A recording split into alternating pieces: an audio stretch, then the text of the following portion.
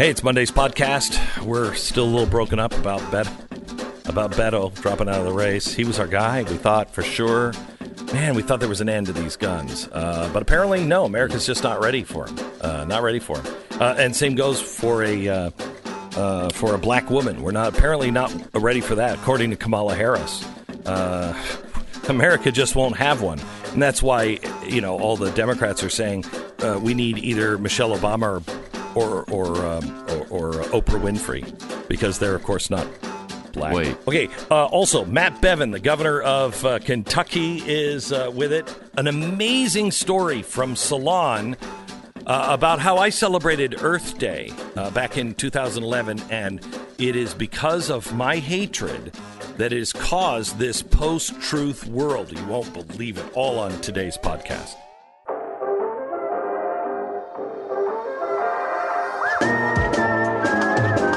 You're listening to the best of the Glenn Beck program. So we're going to get to Beto here in a second, because the morning is, this morning spelled with a U. We're all in mourning for Beto. So much promise, so much talent, so much bullcrap, and it's all gone. All gone. We lost him, Pat. I know. It hurts. It does. It hurts. Deeply, doesn't it? Yes. It's like a scar that will never heal. Never. Oh, wait a minute. Mine just healed. Wow. Wow. Okay. Huh. You know what it might be? What might it be? Kanye healing the world. Oh, wow. Yeah. Could be. I want to say something to you sincerely. Have you been watching what's happening with his Sunday services? Not closely. Maybe not as closely as I should be. Sure. Sure. Are you? Have you listened to his new album? His new album, Jesus is King. Yes. I've been trying to get to it, but right. There's just been so many albums in front of it. Really? What could possibly be in front of that? Gosh, the Chipmunks' greatest hits. Really? That's out. That's out. I forgot about that one. Yeah, that's out. So I listened to it, and now this may come as a shock to many in the audience, but I'm not exactly down with rap. Stop it. Yes, I'm not. Stop it. I'm not. I don't even like Christmas rapping. I don't do it. So I decided to listen to the album, and I have to tell you, surprisingly, terrific. I still don't like it. What? That is surprising. Like it. Yeah, in fact, that's shocking to me. Yeah, still don't like it. Don't like it. But I want to play something for you. I just want to play. I just want you to listen to this. Now, do not, if you're not a fan of rap, which I'm not, try really hard not to just go, wow, I hate that. Just listen to the words here for a second. Go ahead, play this. Jesus, flow through us. Jesus, heal the bruises. Jesus, click the music. Jesus, please use us. Jesus, please help. Jesus, please heal. Jesus, please forgive. Jesus, please reveal. Jesus, give us strength. Jesus, make us well. Jesus, help us live. Jesus, give us wealth. Jesus is our safe. Jesus is our rock. Jesus, give us grace. Jesus, keep us safe. Clean us like the rain in spring. Take the chlorine out of conversations. Okay. Wow. Now, I think Pat and I are going to go in a different direction here. So go ahead, Pat. Well, I was just going to say that I need to... Big fork in the road. I need to spend some time with that. Like Dark Side of the Moon with Pink Floyd. We used to listen to that. And just really try to get into the deep, subtle nuances of that album. Right. And I think it's the same here. Right. I don't think there's anything subtle here. I don't think there's anything subtle here. Huh. No. I think this culturally is like a sledgehammer. Mm-hmm. Dare I say it? I think the awakening is here. I think the third great awakening is here. The third grade awakening? Because, okay, because I thought the lyrics were kind of like, maybe a third grade level, but no, you're saying great. Wow. Okay. Wow. All right. No. Wow. No. I asked you not to, judge. You did. Yes. Yeah. I'm asking you.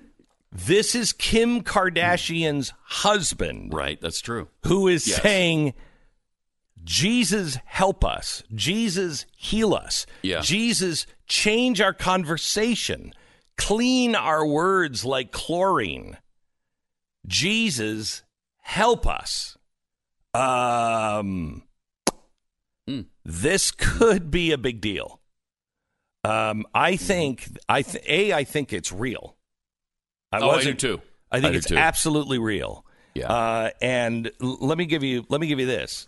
This is building. Over 1,000 committed their lives to Christ on Kanye West's Sunday service in Baton Rouge. Now listen to this. Tonight, I got to experience Kanye West's Sunday service at Bethany Church in Baton Rouge. If you ever doubted the legitimacy or spiritual impact of this Sunday service project, simply look to this incredible shot taken, blah, blah, blah, during the altar call. Yes, I said altar call. Tonight, worship was lifted and the name of Christ was exalted. The word of God was preached and the multitude prayed together. The gospel was clearly proclaimed and an opportunity to respond was given. In a crowd of 6,000 people from all walks of life, ages, and races, I witnessed over 1,000 people respond to the gospel by raising their hands to accept Jesus as their Lord and Savior. Say what you want and think what you want, but trust me when I tell you the Spirit of the living God was indeed present. We danced, we wept, we stood in awe of God's redemptive work, and I can honestly say tonight that I witnessed a new wave of revival firsthand. Isaiah, behold, I do a new thing. Corinthians, but God chose the foolish things of the world to shame the wise. God chose the weak things of the world to shame the strong. I think this is the beginning. There is, and I'm seeing it everywhere. I was in Salt Lake City this weekend, and I was out for their fundraiser for OUR, Operation Underground Railroad. They've just saved their 3,000th slave, and it is picking up exponentially. I think they saved 1,100 slaves this year, and there was a feeling in that room that was unlike anything I have felt in a while. We are working on something that I hope to be able to announce in the next 4 weeks or so. Before Christmas, I really want to announce it, where we're going to do this thing this summer. But it is restoring the covenant. And we're looking to put it at a place that has deep and profound meaning in the country. And we just have to lock it in here in the next couple of weeks. But we are a covenant nation. And until we turn back to him and say, okay, sorry, help heal us and help put us back on the right track. But this is the beginning. You remember, Pat, because both of us hated the 60s. Would you agree with that? Mm-hmm. Yeah. And hated the 60s music for the most part because it was all hippie crap. However, there was a moment that the Beatles, I think, really kind of hit first, where it was about love and real love. And then it turned to Jesus. And there was this Jesus moment in the early 1970s, late 1960s. 1969 was the breaking point, and it happened at Altamont. And the left and this progressive evil that was sweeping the world, not just America, sweeping the world, they hit Altamont. And that was just a night of death and destruction. And lo and behold, in San Francisco, and it just fell apart from there. People repelled from it. And there was this Jesus movement that started. And you'll remember some of the songs from the from the 1970s because Jesus became a thing again. But it wasn't a church Jesus. It was just Jesus. And it healed us for a little while and kind of put us back on the track of recovery. I think it's happening now, and I think Kanye is leading the way. Mm. And if that isn't, if that's what, people were saying, about Donald Trump, that, he was going to be used by the Lord. I think, the Lord uses everything, good and bad. There is no waste with him. However, I think what you're seeing with Kanye, where he was kind of a broken man. I mean, he was snapped in half, and now he's walked away from, he says he's not going to perform any of his old music ever again. Oh, wow. I hadn't heard him say that. Oh, yeah. He just said it, I think, this weekend or last week. Wow. He said, I'm done. I'm not going to perform any of my old music ever again. That's really something. That is remarkable. That's remarkable. Here's a guy who is walking away from all of the stuff. Because if you listen to any of his old music, it's filthy. It's just filthy. Look at the good this guy is doing now. We've been waiting for it.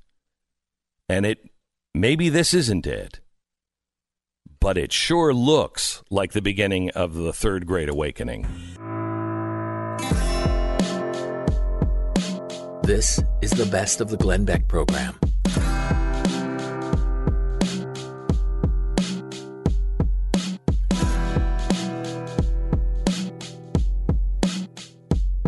Hey, it's Glenn, and if you like what you hear on the program, you should check out Pat Gray Unleashed. His podcast is available wherever you download your favorite podcast. Hi, it's Glenn. If you're a subscriber to the podcast, can you do us a favor and rate us on iTunes? If you're not a subscriber, become one today and listen on your own time. You can subscribe on iTunes. Thanks. The man who the New York Times has deemed the most despised governor in the country. Matt Bevin is with us with his Hordes of Hell. Hello, Matt. How are you? Hey, with that kind of a teaser, I feel like I should be greeting you from the deep abyss here. You really? Do your eyes glow red yet? Have you taken the mask off? No, I mean day and night. It's 24/7 now. I breathe fire. Small children are scorched when I breathe. Glad to see you admit that. Yeah. And now, you guys forgot to mention I have this manifesto. It's this crazy document that I espouse at every turn. It's called the U.S. Constitution. It makes people's minds explode. What a kook. It's crazy. Oh, yeah. What a radical. What a radical. Oh, wow. So you've got this Constitution thing that you are trying to follow. It's an old thing I found. I've dusted it off. I've tried to apply it in the 21st century, and it makes people's hair stand up on end. Yeah, so seriously, they say that you're really despised, although you are at least neck and neck with the other guy. So is the other guy just as despised as you are? Well, here's what's gonna happen. It's a good question. You know this. More than 2,000 years ago, Aristotle said, if you want to avoid controversy, you want to avoid criticism, you say nothing, you do nothing, and you be nothing. And if there's anything that has been the embodiment of American politics in recent years, it's the say nothing, do nothing, be nothing crowd. I refuse to be a party to that. You guys know this. You've known me for years now. This is the first political job I've ever had. I'm not somebody who has kissed rings and backsides in order to get here. I've come here by saying we're going to make hard decisions, adult decisions. We're not going to kick cans down the road. We're going to rip Band-Aids off. And these are the kind of things that make uneasy people even more uneasy. And so if this makes me unpopular, so be it. But here's what I know. The strongest economy we have ever had in the history of Kentucky is right now. And it's not just simply things that are matching pace with the national trends, like lowest ever unemployment. We have had in the last 4 years the greatest rise in per capita income that we have ever seen in history. And in fact, in the last 4 years, we have a higher increase in per capita income than any state that borders us, including states like Indiana and Tennessee and Ohio that have been doing well. And so Kentucky, we're making hard decisions. People are bent, but that's okay. The people who are going to vote tomorrow are going to prove the fact that there's far more that are happier, which gets back to your question. Yeah, we're going to beat the pants off of the guy who supposedly is running against the most unpopular guy in America. How embarrassing will that be for him? You have people are trying to say that you're trying to make this a national election by tying yourself to Donald Trump. Because Trump is popular in Kentucky, I take it? He is, yeah. I mean, he's popular in much of America. I mean, I'll tell you, especially in the heart of America. But I remind people, and you all know this, you know this better than most. I was elected 4 years ago when President Trump was not President Trump. Mm-hmm. You know, when Vice President Pence was still then the governor of another state. Mm-hmm. The reality is this, everyone said the same things about me then. They hate the fact that I'm pro-life. They hate the fact that I'm pro-Constitution, that I'm strongly supportive of the Second Amendment, that I think red flag laws are a slippery slope and I'll have no part of them. They hate the fact that I respect this country and our flag and our military and our law enforcement. They hate the fact that my Judeo-Christian faith informs my thought process and that I'm willing to say as much from a publicly elected seat. And so the reasons they hate me have things to do that they transcend the state or even the national level issues at play. These things have eternal impact, and it bothers people. To that end, they have hated me since before this president came around. Now they say I want to ride his coattails. I'm honored to stand with this guy. I really am. I'm grateful that he's our president. But I won by 9% when every poll 4 years ago said I was going to lose by 5% or more. And we're winning because we stand for truth, and at the end of the day, the truth sets people free. Matt, you know that the reason why health care isn't done on a state level is because it doesn't work, because states can't print money. And because you can't print money, you're doing something that I think all governors should be doing right now, and that is going back and telling the truth to people before the money all runs out and say, look, you were lied to then, or maybe it was just all, you know, ponies and unicorns that everybody was living on wishes and hopes. But you can't get these pensions because the state can't print money. And so before it goes completely bankrupt, we have to cut back. You've actually tried to do this. We actually have done it. I'll be honest, Glenn. We are doing things. My first year as governor, we cut our state budget by 9%. 9%. I mean, it's rare that anybody comes into government ever, let alone right out of the gate, and does that. The next 2 years later, we do a biennial budget. We did the same thing, not 9%, but we cut another about 6.5%. We've cut most of the fat out. There's still some. But here's what I'm telling you. In addition to that, we cut income taxes, personal and corporate income taxes by 17%. And guess what? In light of all those things, last year, Kentucky had the highest level of revenue we have ever had. We had a $200 and some million surplus, the most revenue we've ever had. It can be done by being good, fiscal, prudent conservatives. These are the types of things that make a difference. It's something we need more of in government, and I'm willing to try to take point. You mentioned health care. I'm trying to lead the charge for Medicaid reform. We've not seen entitlement reform in America since the mid-1990s.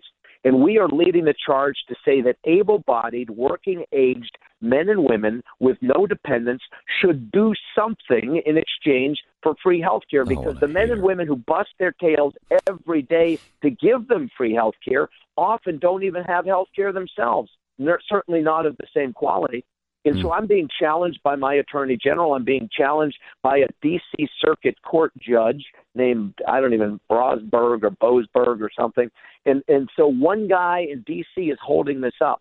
But I have had over 14 states now, Democrat and Republican alike, who have come to our state and spent days with us saying, hey, when this gets approved, we're going to need to do the same thing. Because you're right. We can't print money. So we can't pretend that these things come at no cost.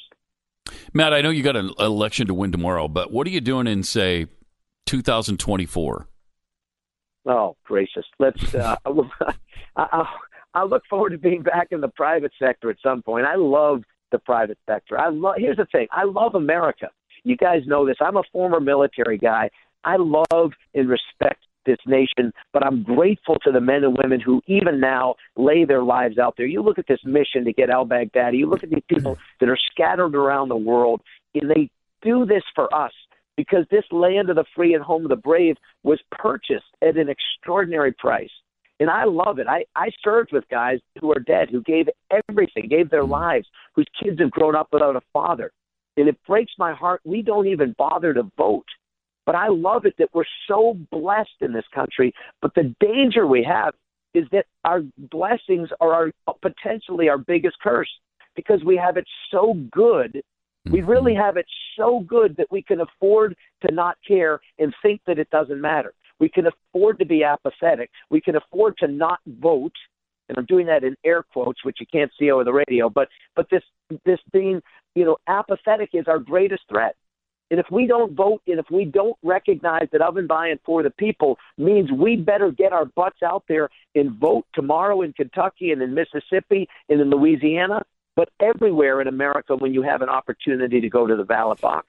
If we don't vote, we'll get the government we deserve, and it's not going to be pretty.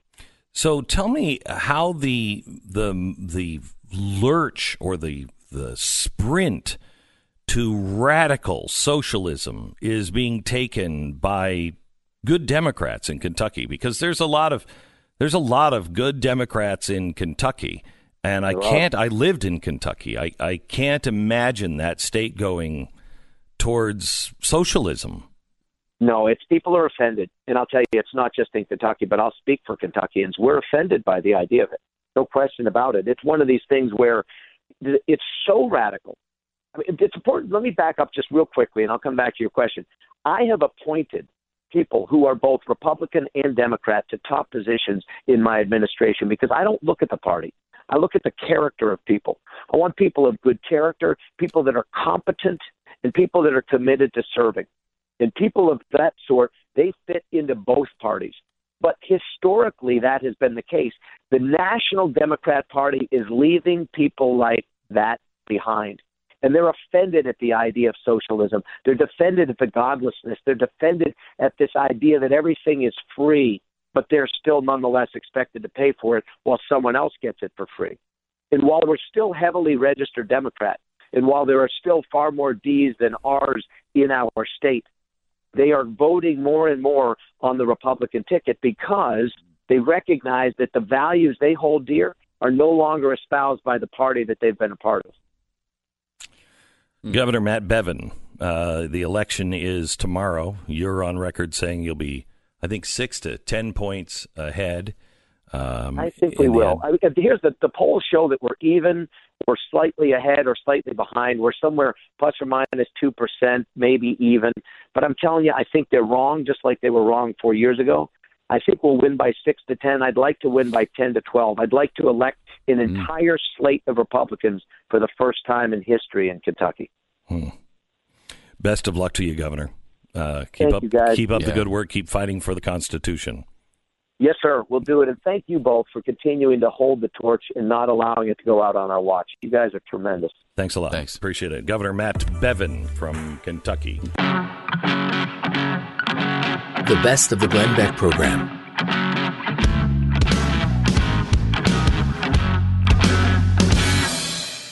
Hey, it's Glenn, and you're listening to the Glenn Beck program. If you like what you're hearing on this show, make sure you check out Pat Gray Unleashed. It's available wherever you download your favorite podcasts.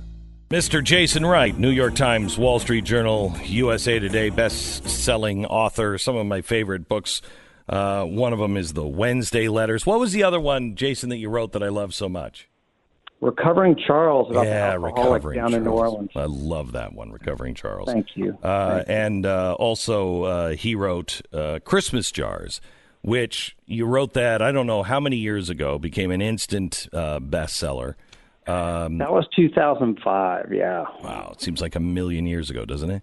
and it's this great story about Christmas jars. And we used to all have jars where we would put our change into those jars. And tell the story here, Jason. Well, we used to put our change in those jars, and then would use it for ice cream money or movie night or, the trip to Disney if it got big enough. And now because of this little book and because of your support, Glenn, you mentioned it became an instant bestseller. Well, it's sort of, but really because you had me on the air and you read the first chapter. I'll never forget tuning in, and you're halfway through the first chapter of the book, and it just, thank you. I didn't want to end this call today without saying you're the reason that we're here. You're the reason we're having this discussion tonight. Oh, thanks. You're the reason that we have a movie, so thank you. But this is about not just a jar on the counter that you put your spare change in. It's about thinking about the needs of other people, what this beautiful holiday really means. Christmas is not a 24-hour event. It is how we live. It's how we remember the Savior of the world every day. And then during the holidays, find someone in your circle of influence, work, church, your community, your neighbor, to give that jar of money away. And it's not just the money in the jar that will change their life, as I've heard from thousands of people since 2005, but it is the message that they were not alone.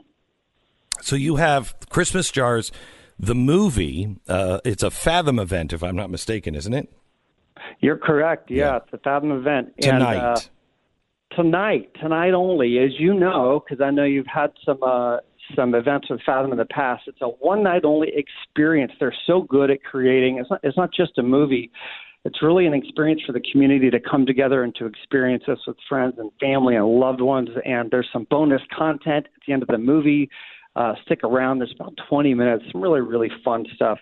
And I promise you, in fact, gosh, I've said this before in a couple of local interviews, but it's maybe blasphemy for me to say that the movie is maybe better than the book. It is it's beautiful, Glenn. Really? Glenn, if you don't cry. Oh, that's that's not. Please. He cries at Kleenex commercials. Thanks, Pat. You seek medical attention. I'm serious. It is so beautiful. And I can't say enough about Muse, the studio that made this thing. They're phenomenal. BYU TV came in as a partner to help get us over the finish line after 5,100. I did the math during the break. 5,144 days since I took my first meeting on the movie. That gets us to tonight. And thank you. And to so many of your listeners, by the way, so many of these jar stories that have come into ChristmasJars.com, so many of those stories reference, I heard you on Beck, or I saw you on The Blaze. And I'm grateful to your audience for helping not just make the thing a hit, but making it a movement. So we try to do a family thing on Mondays. So I think we're going to go out to a Fathom and find the Fathom Theater tonight and watch Christmas Jars as a family. So I'll let you know tomorrow. Please do. Tell me how the Christmas Jars has changed, because I don't have a change jar anymore because I don't usually have change because I don't carry money. I carry my debit card. Yeah, no, that's a great point. I actually hear that quite a bit from people. One option is to, when you do, particularly during the holidays, when you hit the convenience store, the laundromat, wherever you are making some smaller dollar purchases where you might pull a $5 bill out, it's capture that change. I had a lady come up to me a few weeks ago and kind of say the same thing. She uses a PayPal card, actually, almost exclusively all year long. And then she goes to the ATM and she takes $100 in cash. She goes to the bank, she gets coins, she puts it in a jar, and she apologized as if she were doing it wrong. And I said, look, sister, there's no right way or wrong way to give the jar away. There's just kind of your way, however Beck, Glenn, you've told some of your stories about giving jars away, particularly when you had little ones at home. And it's beautiful. It's your way. It's however your family feels like is the best way to do it. Yeah, we love it. We absolutely love it. We take the Christmas jars, especially when the kids were younger, and, they would be filled with coins and dollars and everything else, and you just, knock and run. And it's so fantastic. You find this family that is struggling, and you just leave the Christmas jar up on their porch. You don't necessarily go buy something for them because you don't know that, what they really need might be just a turkey. It might be something to eat, might be something special that you don't know of. So we really like to do the knock and run with the Christmas jar. It's a great, great family tradition. And you can watch the Fathom Event movie tonight and tonight only. Would you just go to ChristmasJars.com and find out where the Fathom Theater would be around you? Yep, ChristmasJars.com will give you ticket information. FathomEvents.com. You just punch in your zip code. It'll tell you the closest theater. It's about 830 some odd, so hopefully it's close or close enough for most of you. If it's sold out, make some noise at the box office and say, hey, is there any way to get an encore tomorrow night or something? And then stay tuned because I suspect that there might be other opportunities to see it closer to Christmas in other ways. But I suspect thank as you well. again to you and to everyone listening who has turned this into something that has been one of the greatest blessings of my life, is to see this turn into a grassroots movement that can't be stopped. Jason Wright. The name of the book is Christmas Jars, and the movie, the same name, happening tonight only at a Fathom theater near you. Just go to fathomevents.com or go to christmasjars.com, and they'll give you all the ticket information. Jason, best of luck. Thank you so much. Thank you, my friend. You bet. This is the best of the Glenn Beck program.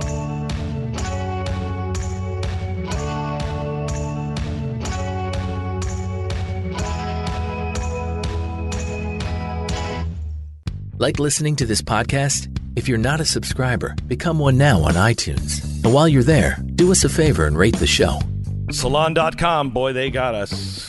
Ooh, they nailed us. No economic system has lasted forever. That's true. And I imagine that someday, when historians are studying the rise and fall of capitalism, this was just released yesterday from Salon.com, that they might look back at Glenn Beck's 2010 Earth Day meltdown as a seminal moment, an exemplar of how far capitalism created the post-truth society that now seems destined to doom its ability to function. Wow. This is my fault. 2010. Though it was only 8 years ago, we have largely forgotten how far-right firebrand Glenn Beck essentially prophesized the brand of spite politics that animates much of the right today. On his radio show, Beck gleefully shared with his listeners his plan to turn on as many lights as possible in his home during Earth Hour. Wow, I remember that very show. Yeah, and to intentionally pollute as much as possible on Earth Day. Quote, I'm going to burn garbage in my backyard with styrofoam. They cut you dead to rights. Beck told a caller on his April 22nd, 2010 radio program. Have you cut down your earth tree yet and put it in your living room? It's great. I like to decorate mine with heat lamps, but that's a different story, he bragged. You know, in our Earth Day, we've decided to turn on every light in the studio because we have some cockroaches to expose tonight in the bright light. Now, that's an end quote. Now, Salon continues.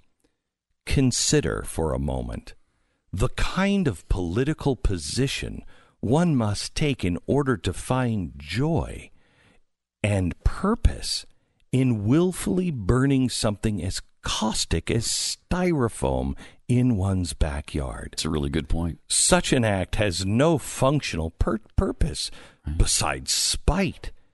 Yet, Beck seems to believe it's his individual choice, his individual freedom. He believes, or is told to believe, right by your handlers, your masters. Yeah. And that burning styrofoam is somehow as American as apple pie. I know you believe that. Oh, deeply. Yeah. I mean, it's kind of what guides you. This started in 2010, but I now heat my home with nothing but burnt styrofoam. Back in 2010, and a lot of people were with me on this one, I just burned all the styrofoam peanuts I could find. And a lot of people shipping are like, peanuts? I hate those damn things, right? Am I right? They get out, they fall all over the floor. You can never get them out. They stick to your hand. Yeah, they're awful. Yes. I actually rolled little children around in the styrofoam peanuts. It stuck to them, and then I shook them over the fire. Wow. Sometimes I slipped and I dropped a few of the kids, but that's okay. We got rid of a lot of those styrofoam peanuts. Who knew they were making more? Anyway, Beck, of course, doesn't own the atmosphere. We all have to breathe the same one. Is that true? No. Oh, okay. Hence, the chemicals released in the burning of these toxic synthetic plastics spread across the planet in short order. We've all inhaled their carcinogens by now. Wow. I never even looked at it that way. You didn't care is what the problem was. But I you didn't care to look at it. Hey, you're right, I didn't. If future historians look back at this moment, surely they will marvel at what kind of confused ideological belief system could compel someone to do something so selfish and frankly stupid. Surely they will. Surely they will. Surely they will look back at this and think, how could somebody be so stupid? Yet capitalism begat this culture. This notion that we're alone and have the individual right to do whatever we want with our time, our money, our lighters, even and especially if it hurts others. Capitalism, to function, requires us to collectively deny the sheer idea of the collective good. As Margaret Thatcher once said, there is no such thing as society. There are only individual men and women, and there are families. Well, as Beck and Thatcher eloquently illustrate in very different ways, the ideological core of late capitalism is the supremacy of the belief in one's own individual beliefs and actions, regardless how they make others suffer or are morally or factually wrong. I love this lecture from Salon. The celebration of individualism in all its forms, including behavior, dress, and actions, is intrinsic in this epic of capitalism exemplified in social media. If you take this culture of hyper-individualism to its extreme, one might come to believe that you have the right to do or believe whatever you want, even if those beliefs are immediately provably untrue. How dare you? So thank you, Greta. So what this author is saying is you shouldn't be able to believe things that are untrue? Apparently. Wow. What should you do to people who are saying things that are not true? I think you should lock them up. Do you? Do you think that's what they want? Well, there has been mission creep with capitalist culture's idea of what freedom means. Freedom to believe in one's own individual universe. Freedom to pick and choose facts and to disregard those that are disagreeable. Oh, my gosh. So ironic. Oh, isn't it? We are now seeing this result of mission creep in the emergence of a post-truth society.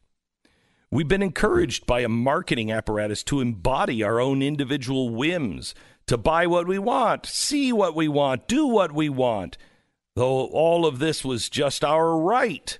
Thus, we would believe whatever we want. Isn't much of further of a stretch.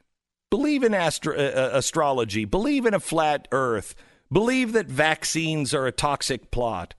Believe that every leader Trump says is right, and that all conspiracies are true simultaneously. This is one of the most amazing pieces of lack of self-awareness I have ever seen. My slightly shocking proposition then is this: what if capitalism ultimately has created its own undoing by normalizing the post-truth society? What if?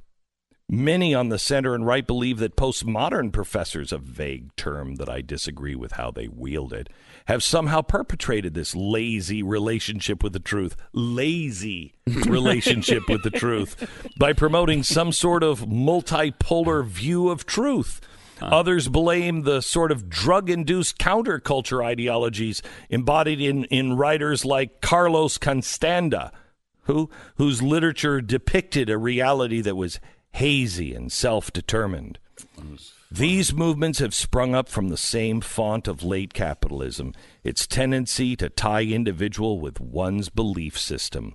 You can draw a line, I think, from Milton Friedman's depressingly shadow view of human nature to our post-truth I was just thinking the same thing. It was right on the tip of my tongue. Was it really? Yeah, I was gonna say that same sentence.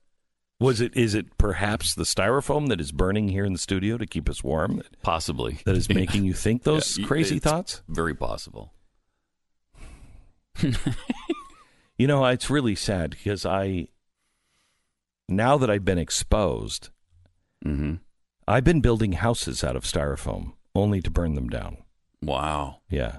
Have you really? Yeah. I went to Georgia and I planted a whole field of styrofoam peanut plants. So you got like a styrofoam peanut farm?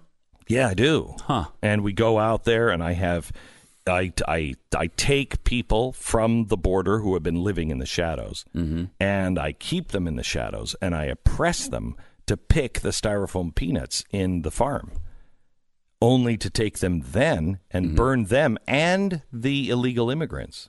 And yes, I said it, illegal immigrants. You are truly evil. Well, truly. In every way. We're living in a postmodern world and a post-truth world. Yeah, I mean, which is what am I going to do? You know? Well, and you've been caught dead to rights. You might as well come out with it all now. Oh, you want me to come out with all of it? Yes. All yes. Beyond the farm? Purge yourself. Beyond the farm. Of all your iniquity. All right. Okay. Let it out. Okay. All right. I'm going to say it. I took highly explosive styrofoam drones. Oh boy. And you know how explosive you drop styrofoam if it's from a high altitude. You know what a high altitude does to styrofoam. Yes. And I took that drone and I was ramming them into the rainforest this summer. Wow. Yeah. Yeah. Wow. I needed to do something big. I had already taken, those styrofoam things that they pack, livers and hearts and kidneys in. I had already burned all those. So there was nothing then to pack the organs in anymore? Of course not. You didn't care. Of course not. I didn't care. I needed to keep up with polluting the earth, so I burned all of those. Yeah. And then you rammed the residual into the rainforest, which caused all the fires. Yeah. Now, California was my idea, but I didn't do that. It was my idea. No, there's a copycat out there who's like, I hate the environment too. Yeah. And they wanted to burn their styrofoam, and I don't, whatever. I tell myself that imitation is the highest form of flattery. So, plus, I mean, you can't do everything. Yeah, no. Right? You did the important one. So I tried something new. I tried something new this weekend. I moved the global climate summit. I moved that from one continent to another just to screw Greta, the little kid. How dare you? Yeah. Wow. But now that Salon's on to me, again, you might. And as they well have such a good point that if you got to silence, you got to people like me are silencing those who disagree with me, and I'm allowed to believe in just crazy things. But they, of course, are not lazy in their search for truth. That is truly unbelievable. That actually made it onto Salon.com. The Blaze Radio Network. On demand.